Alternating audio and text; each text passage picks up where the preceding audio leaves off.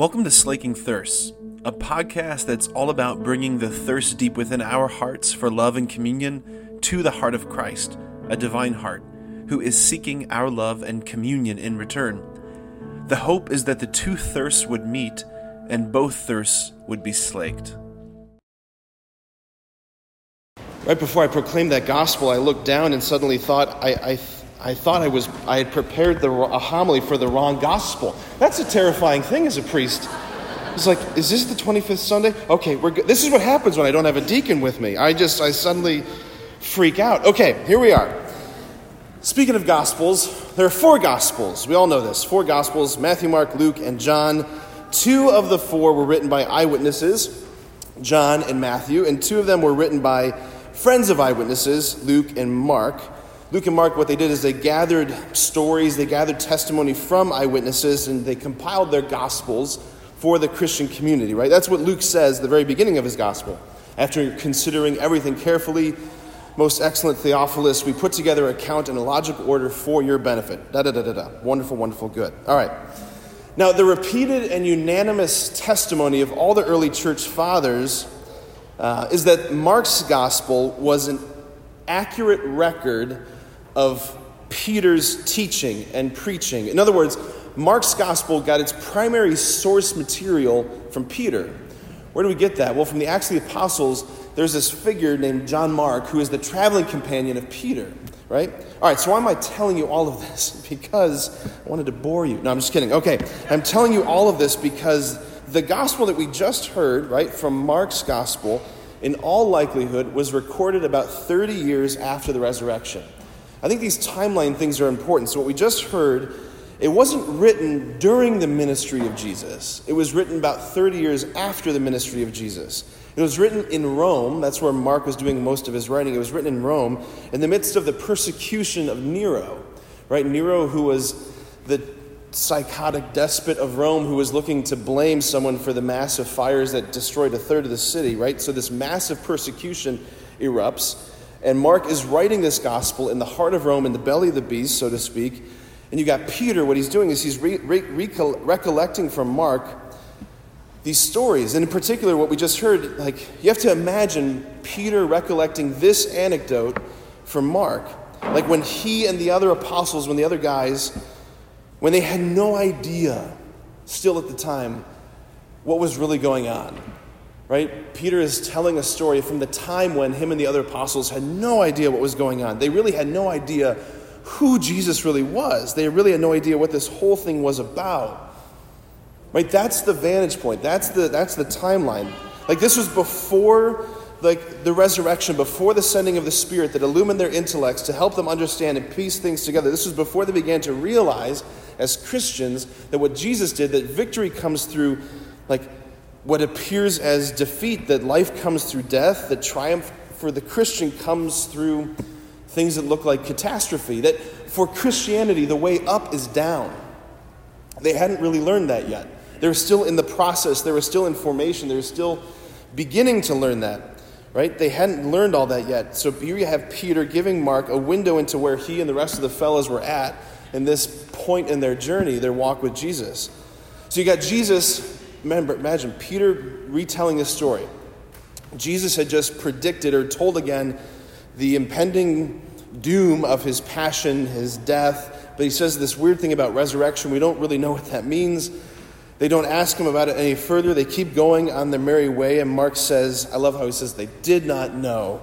They did not understand the saying. And behind that, I hear Peter talking to Mark, going like, yeah, we had no clue what that one was about, right? We had no clue. We had absolutely no clue. So they continue their journey through Galilee, right? They come to Capernaum, the hometown of Peter and Andrew and James and John. They, hometown boys, they see all the people that they grew up with, right? And all along the way, they're arguing, Mark says. So arguing, Peter says. They were arguing, debating, forcefully discussing who was the greatest. Who was the greatest? Like, how do you, I know we just hear these gospel stories and we just kind of move on, but like, how do you imagine that conversation, right? It's a long walk. Like, where do you picture Jesus being in that crowd? Is he like way ahead of them? Is he way behind them? Is he in the midst of them? In order for them to like plausibly have this debate, this conversation, where do you picture Jesus? I know where I picture him, but I don't want to tell you that. I want you to take some time and pray about that yourself. Where do you picture him? And then, like, how do you picture that conversation happening, right? Like, what kinds of things were they talking about? What was their criteria for determining who was the greatest amongst them, right? Like, I imagine one of them being like, yeah, Jesus gave me the money back, right? He entrusted me with all of our money.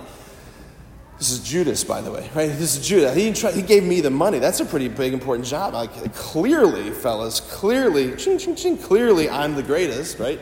I don't see you holding the money bag, Simon, right? Or I hear them saying, like, you know, remember that one time that he sent us ahead to that town in Samaria to prepare for his coming. Like, he didn't ask you guys to do it. He asked us to do that. Like, clearly, he's entrusting us with a bigger responsibility. Clearly, we are the greatest, right? Or John, I imagine John being like, well, like he's always pulling me to his side and having very deep conversations with me. Like, he's not doing that with any of you guys. Like, he must think I'm something unique, something special. Clearly, I'm the greatest, right? Or then a picture Peter, all of his bravado, right? A picture Peter, all of his bravado, being like, yo, fellas, any of you get nicknamed The Rock? Yeah? Anybody else? Anybody else the guy on whom the church is going to be built? Raise your hand. Anybody? No? Clearly, I'm the greatest, right? Flexing, right? Like, I think that's something like that went down.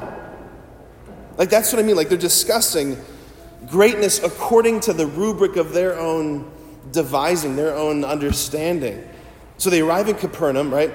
Jesus turns and asks them, already knowing full well what they had been arguing about, and he asks the question, what were you arguing about as you walked along the way?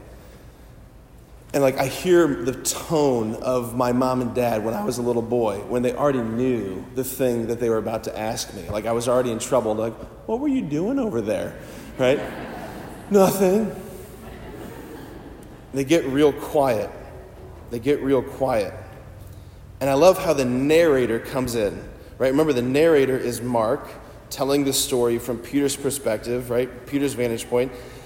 And I picture Peter laughing really hard at this point, just laughing, like you do when like you look back on those moments of your life, those seasons of life, when you think like, what was I thinking, right? You think back on like the thoughts you held very firmly, maybe in college, or those decisions you made back then. And you're like, yeah, that was ridiculous, right? Like, what was I thinking, right?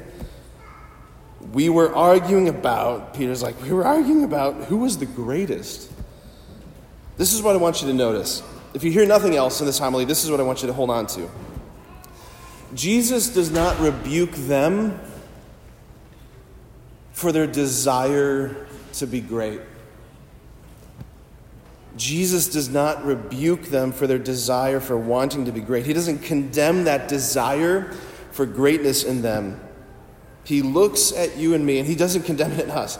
He looks at us, and he looks at that part in our hearts that says, I want my life to be great. He looks at that part in us and says yes to that, and amen to that. But here's the thing, right? Here's what Jesus is trying to convey to Peter and the apostles. What he's trying to convey to us, like, fellas, like, you do not know how to adequately assess greatness yet. You don't know how to adequately assess greatness yet. You have the wrong measuring equipment, if you will, for measuring out what a great life is. It's like you're trying to measure distance with a thermometer. Like, you got the wrong standard. You got the wrong units. You're looking at it all wrong. You do not know how to determine whether a life is great or not, whether it's well lived or not, whether it was meaningful or not. You're using all the wrong benchmarks. You're going about it all wrong. Like, I just really was like taking a lot of time just sitting with Peter this week, imagining Peter now as this old man, telling his story, sharing his story with Mark in Rome again. His heart has been so unbelievably changed, so unbelievably transformed over these 30 plus years, right? He's been through so much. He's seen so much. He's experienced so much. He's suffered so much, right? And he knows probably that he probably doesn't have much time left. He knows that Nero's looking for his scapegoat, right? And I also wonder if at the end of his life, his heart was riddled with doubts, thinking, did I let him down? Did I do what he asked me to do? But I just picture Peter telling his story to Mark. And this is part of Peter's story, that like in the ancient Jewish world, in the time of Jesus and the apostles, if you were a young boy, by the age of 12, you would have been invited into what's called the Bet Midrash, the school of study in Torah, right? So at 12 years old, if you showed promise, if you showed like you had the chops, the smarts to do this, you were invited into this school. And if not, you didn't study Torah anymore. You went home and you apprenticed the trade of your father. And that was the life you lived. So here you have Peter. Think back to the beginning of his ministry, back to the beginning of Jesus' ministry. Jesus finds him as a fisherman, which means that he had already been passed over. That's a part of Peter's story. He had been passed over. He had been told, you don't have what it takes. Go home and live the life of mediocrity, the life of everybody else that everybody else lives. Apprentice to your father. I imagine Peter going home. He had all these dreams of building a bigger and better life than his own dad. I imagine him having dreams of building the family fishing business, even beyond what his dad had done, right? I imagine him, he felt like a real man when he finally bought his own fishing boat, right? He wasn't using his dad's fishing boat anymore, but he was using his own. And then, man, when he finally bought a second boat and a third boat, he was really something. He was really coming along in life. He was really successful, living a very comfortable life. Then one day, into the midst of his plans for making his life great, this preacher shows up, this man shows up along the seashore of Galilee. He looks at him in a way that no one else had ever looked at him. And he says, follow me. And for reasons that Peter probably still to his dying day couldn't explain, he followed him because there was something in his eyes. Because he looked at this man who said, follow me, and he sensed real greatness in him. Look, this is, I guess, the point, that we're still talking about Peter today, not because of his impressive fishing business. We don't remember Peter today because of the influence he had in the Galilean economy 2,000 years ago. We're talking about Peter today. We remember Peter today because he said yes to do what Jesus. He said yes to Jesus. He said yes to doing what Jesus invited him to do, to live a life of self-giving, self-surrendering love, to pour himself out, to embrace the little ones, to live a life where he wasn't in control, to receive from the Father. That's why we're talking about Peter still today. That's why we know the names of the apostles today. That's the reason. Did Peter become great? Yes, absolutely. You're going to St. Peter's Basilica in Rome. The dude who's buried beneath that thing, clearly he must have been great. He became great, but not as a result of trying to be great like the world says be great. Through power and notoriety and influence and all of those things. The great ones of our tradition, the great ones of the church, the great ones of humanity are the little ones, the vulnerable ones, the lovers, the servants, those who hold on to nothing, those who give everything, the ones who lead quiet, hidden lives of immense love and immense sacrifice. Because for the Christian, for the Christian, greatness is not about power. Man, does our world need to know that. It's about love, which requires vulnerability, which requires receptivity. It requires a lowering of oneself, getting over yourself, becoming like a child, which is why Jesus puts a child in their midst. Look, there's something about the littleness of this one in front of you that is the secret to greatness. Perhaps this is the biggest thing, because this all requires submitting to the poverty of not knowing what my life actually accomplishes. If we want to be great, like Christ invites us to be great, we have to submit to the poverty of not knowing what my life accomplishes. If I am constantly obsessed with what is the impact, where are the ripples going, what is my legacy, who is remembering me, you're going to miss it. You're going to miss it. So many of us want to see the evidence of our greatness, but if greatness is bound up with love, we have to let go of the need to know where the ripples of our life lead. I want to end here this morning with this homily. I want to quote again from one of my favorite all-time books, from one of my favorite all-time authors, C.S. Lewis's book, The Great Divorce. And if you haven't read it, here's the basic premise, that you have this sort of group of ghosts who come to the outskirts of heaven. They're on this tour bus, if you will, and they're being beckoned by angelic heavenly saints to enter into heaven, to let go of what they're holding on to. The main character is this guy named George MacDonald. And at this one point in the book, he thinks that he is seeing this vision of the Blessed Virgin Mary. The way that C.S. Lewis writes it, you're led as the reader to believe, oh my gosh, he's being given a vision of the Queen of Heaven. Right? There's this procession and angels and spirits and all of these things, and this radiantly beautiful woman suddenly is before him. And George MacDonald is asking his guide, this saint from heaven, like, is it her? And this is what his guide says to him. No, not at all. It's someone you'll have never heard of. Her name on earth was Sarah Smith, and she lived at Golders Green. George MacDonald responds, she seems to be, a person of particular importance. Yes, she is one of the great ones. You have heard that fame in this country and fame on earth are two quite different things. And who are these gigantic people? Look, they're like emeralds who are dancing and throwing flowers before her. And who are all these young men and women on each side of her? They are her sons and daughters, his guide said. She must have had a very large family, sir. Every young man or boy that met her became her son, even if it was only the boy that brought the meat to her back door. And every girl that met her was her daughter. Isn't that a bit hard on their parents? He asked. No. There are those that steal other people's children, but her motherhood was of a different kind.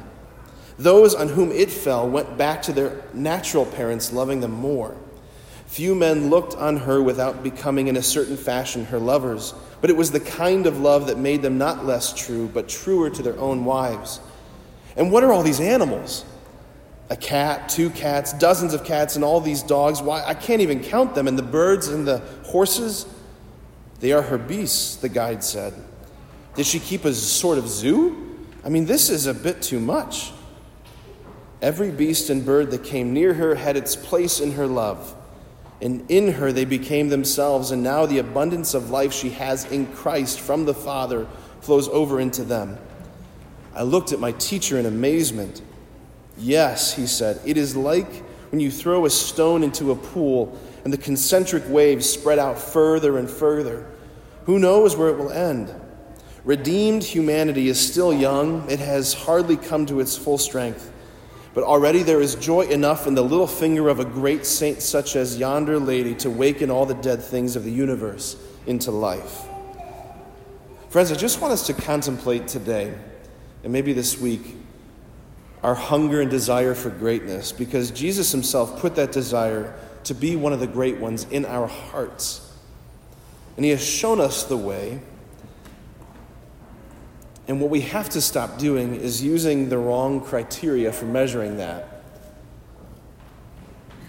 We measure the greatness of our lives in conformity to the love in our lives. I just want to invite us to contemplate that, to rest in that, to be challenged by that, to be comforted by that. Amen.